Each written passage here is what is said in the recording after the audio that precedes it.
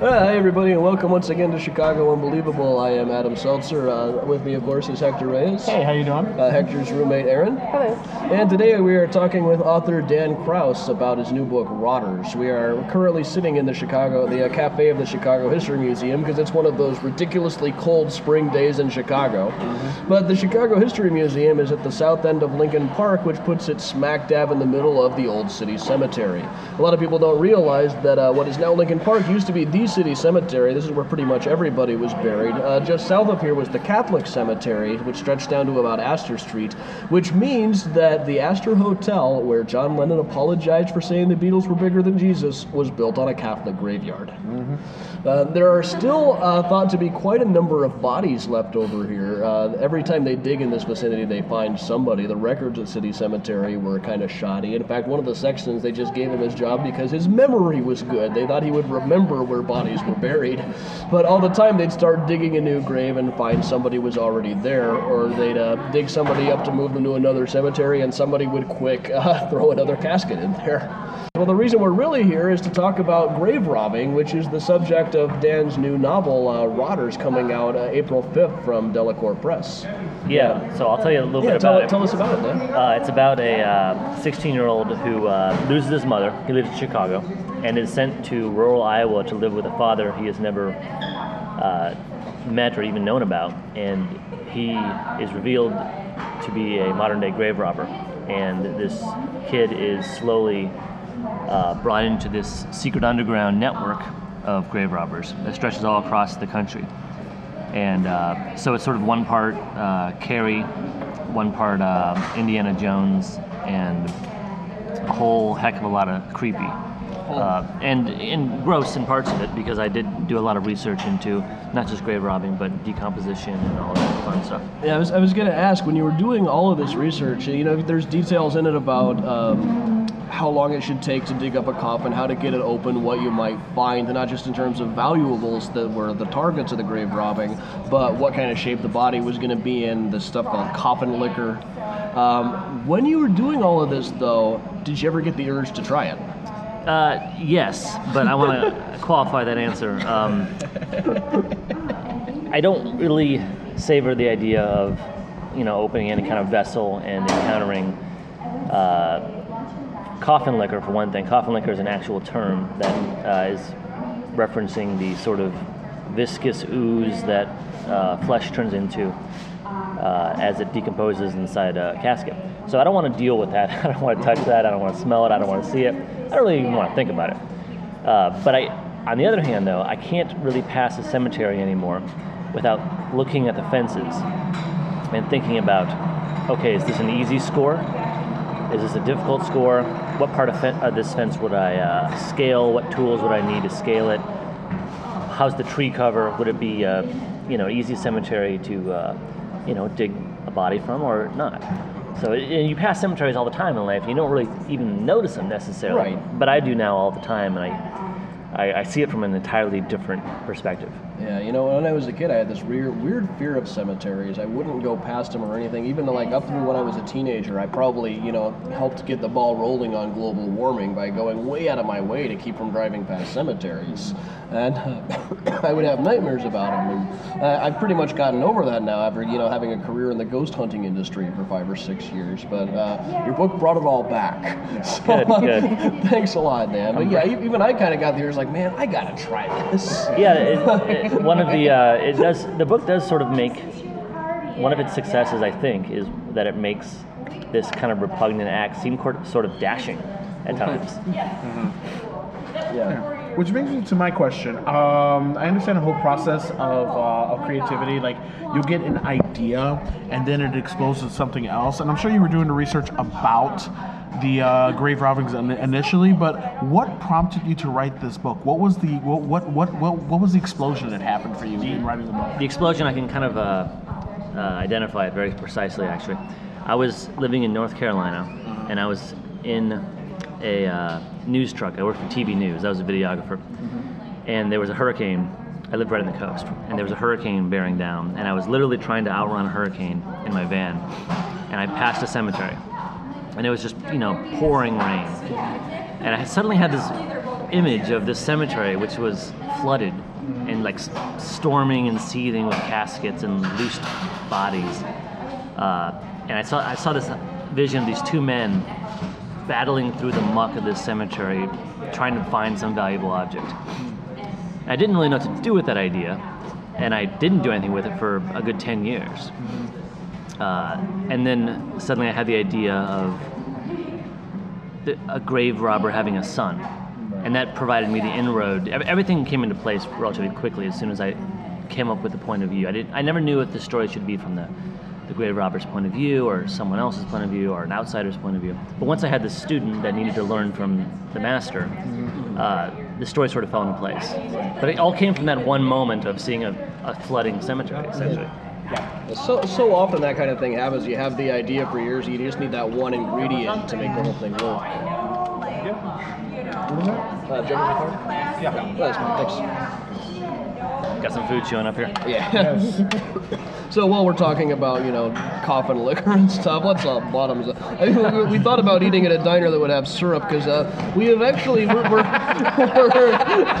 Nicely said. Well, we're doing all next week on Chicago Unbelievable in honor of Rotters. We're going to be doing Grave Robbing Week, all stories of grave robbing from Chicago history. We've dug up quite a lot of stories, pun absolutely intended. One of which was that one day a barrel showed up at the American Express opposite Washington and Dearborn. American Express, the shipping company, not the credit cards. And this was a barrel labeled syrup, but it wasn't syrup inside. And that's something I run into all the time in research, is guys deciding it's a good idea to mail a dead body. And sometimes it was. During the 1870s in Chicago, there was a rule that all of the people buried in the Potter's Field, the Poor Cemetery, which is where the Lincoln Park baseball fields are now, all the medical schools got first crack at them before they could get buried. So that kind of put down the market for dead bodies in Chicago, but there was still a booming market in Ann Arbor, Michigan, and Iowa City, Iowa. So there was still quite a lot of grave robbing going on here. And in addition, we also find there's at least 2 stories that I know of offhand in Chicago where somebody murdered somebody and decided, well, let's stuff them in a barrel or a trunk and mail it to Pittsburgh or New York. Yeah, in my research, I came across that too. People sending bodies in barrels, usually in brine or something that would preserve them or pickle them. Mm-hmm. And I can't even recall why these bodies are always being shipped, but they were always being shipped in barrels. Yeah. Or liquid. Well, what do you ship your bodies in? Well, I usually go with some sort of luggage type of fare. Sand to dry it out. Right, salt. right. Yeah, I don't ever use barrels. Mm-hmm. It's archaic. Mm-hmm. And they'd leak.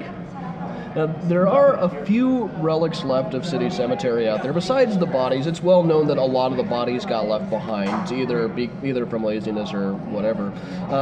There are 2 major visible things. One is that there's a boulder marking the approximate burial place of this guy, David Kennison, who at the time of his death said that he was 115 years old and the last surviving participant of the Boston Tea Party. And here at the Historical Society, they've actually still got some tea leaves that he said were from Boston. Though if you ask them about it here, they kind of laugh, because it's generally known the guy was completely full of crap at this point. Now, he was an early Chicago hero. He gave us all something to be proud of in the 1850s in Chicago, which we were still kind of short on. We didn't have Abraham Lincoln to talk about yet.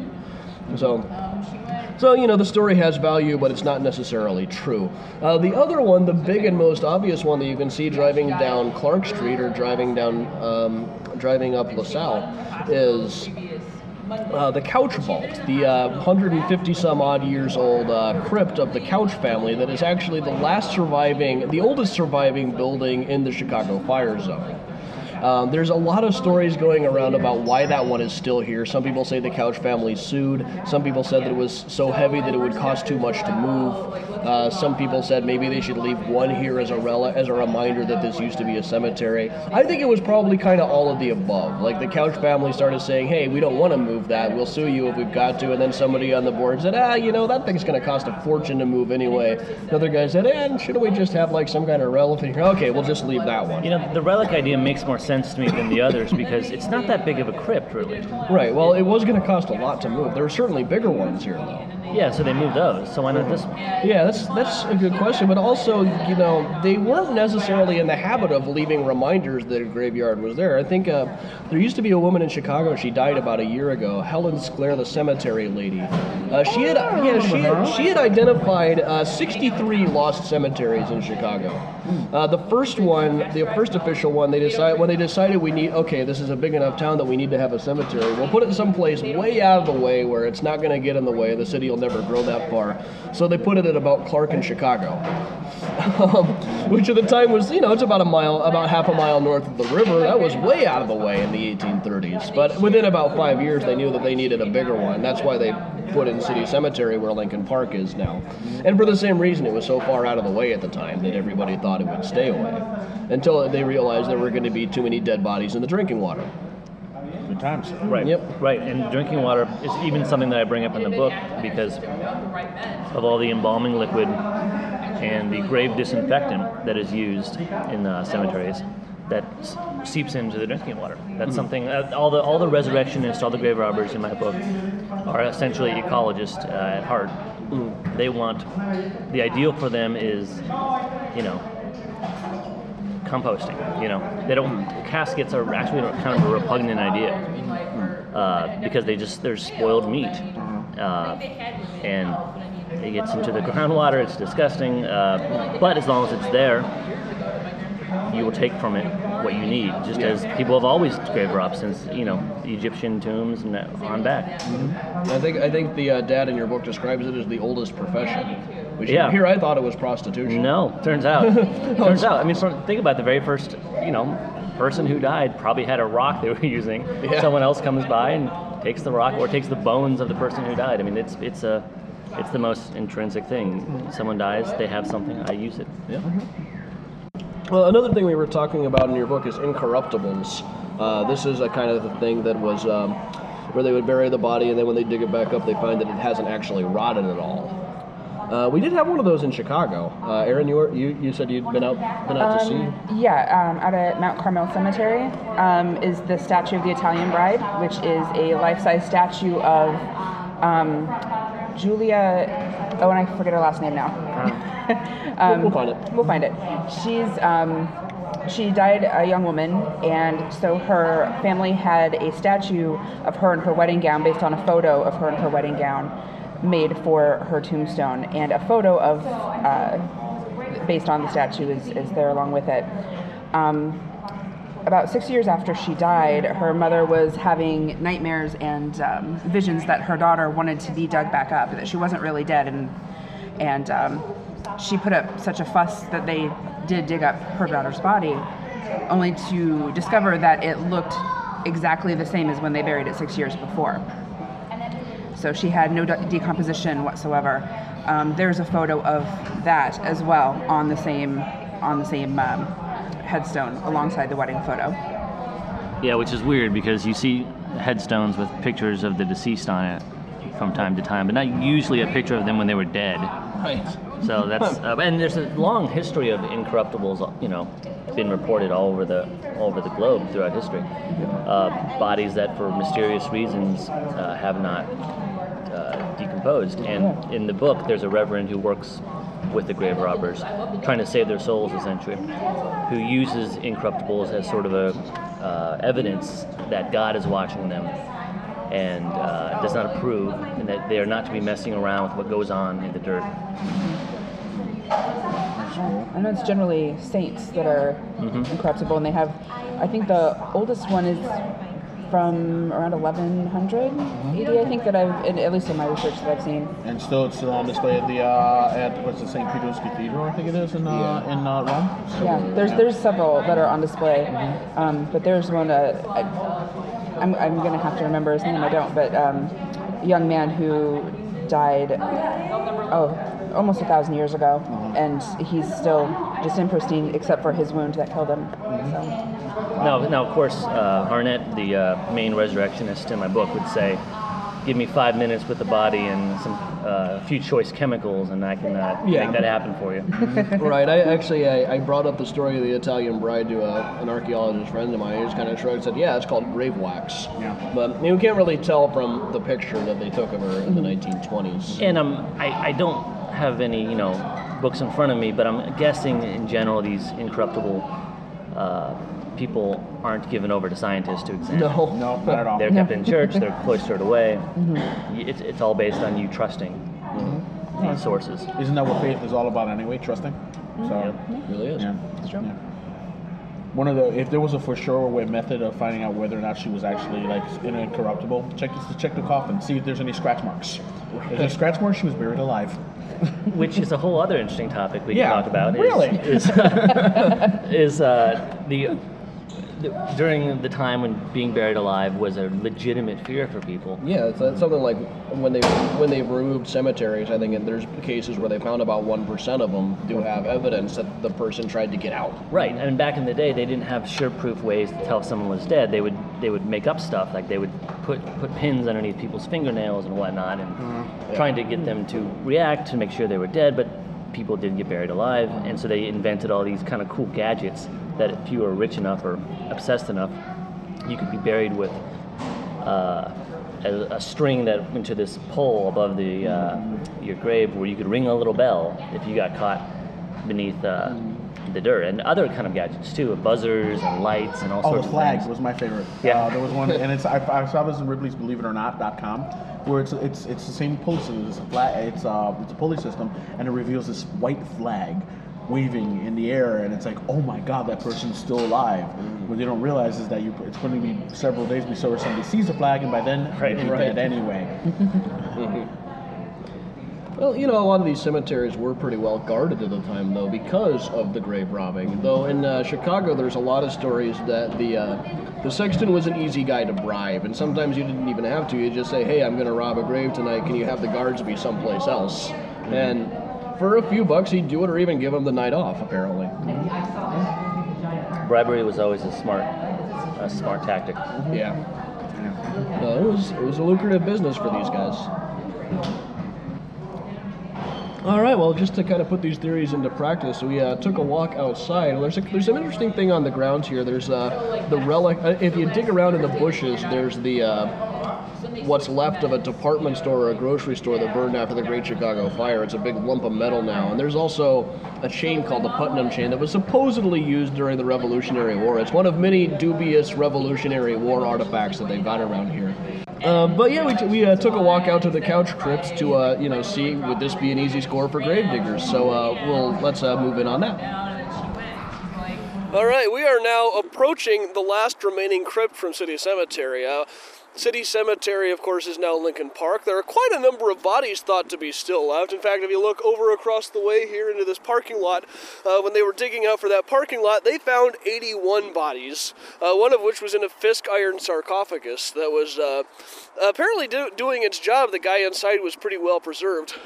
But the one above-ground crypt, the one visible reminder that this was a cemetery, is the tomb of Ira Couch.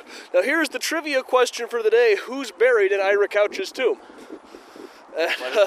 Nobody really knows. We know Ira's in there, and apparently a few of his family members, and possibly a family friend or something, but nobody's entirely sure.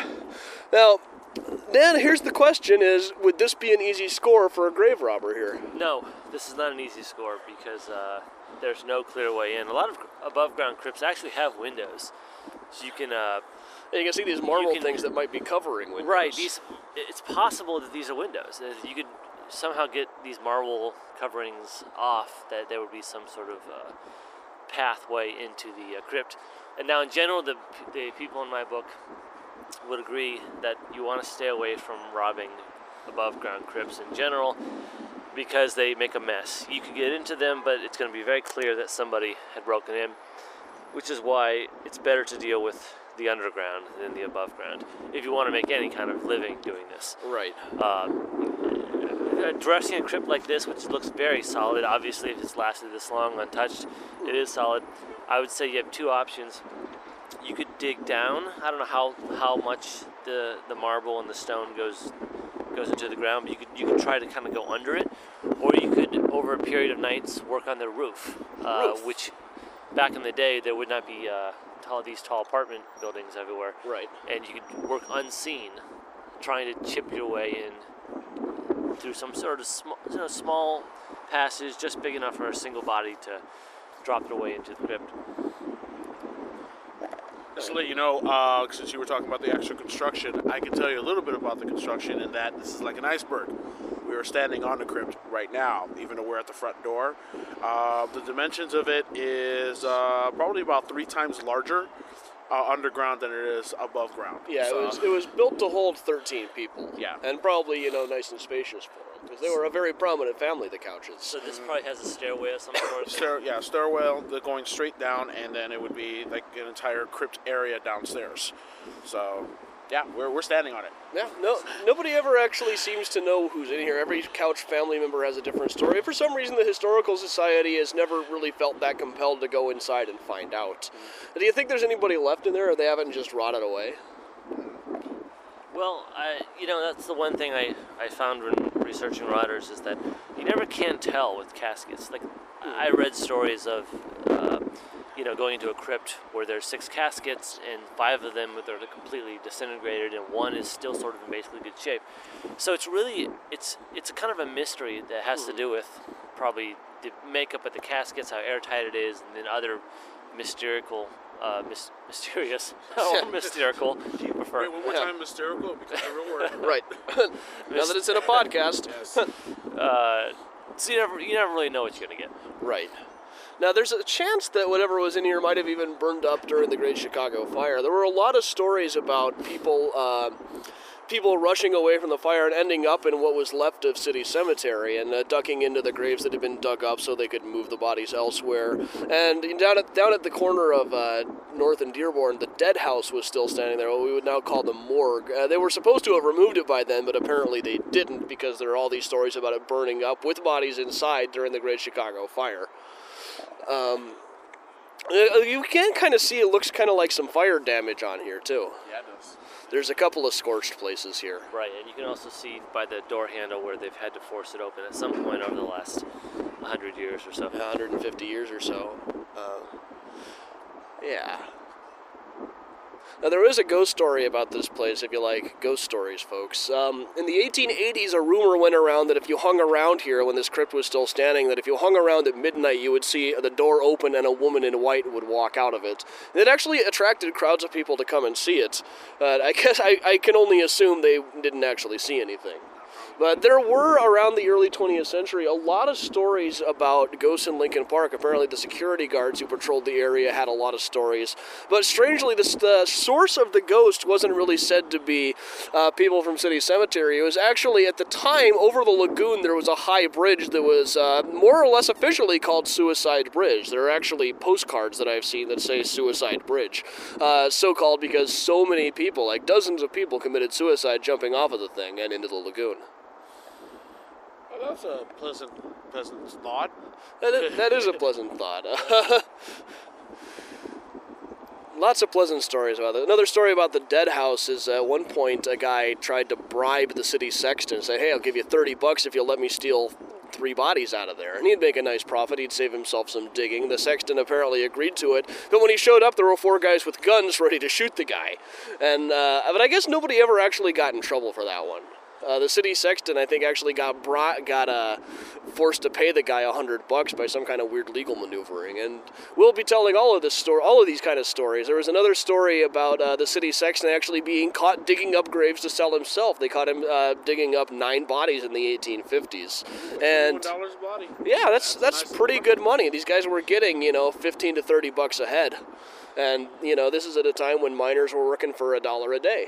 So this was pretty good money. We'll be talking about all of this coming up all next week on Chicago Unbelievable. It's grave robbing week. We'll be talking about grave robbing stories from Chicago history. And promoting Rotters, the new book by Dan Kraus. Yes. Great, excellent. All right. Thanks once again. This has been Chicago Unbelievable.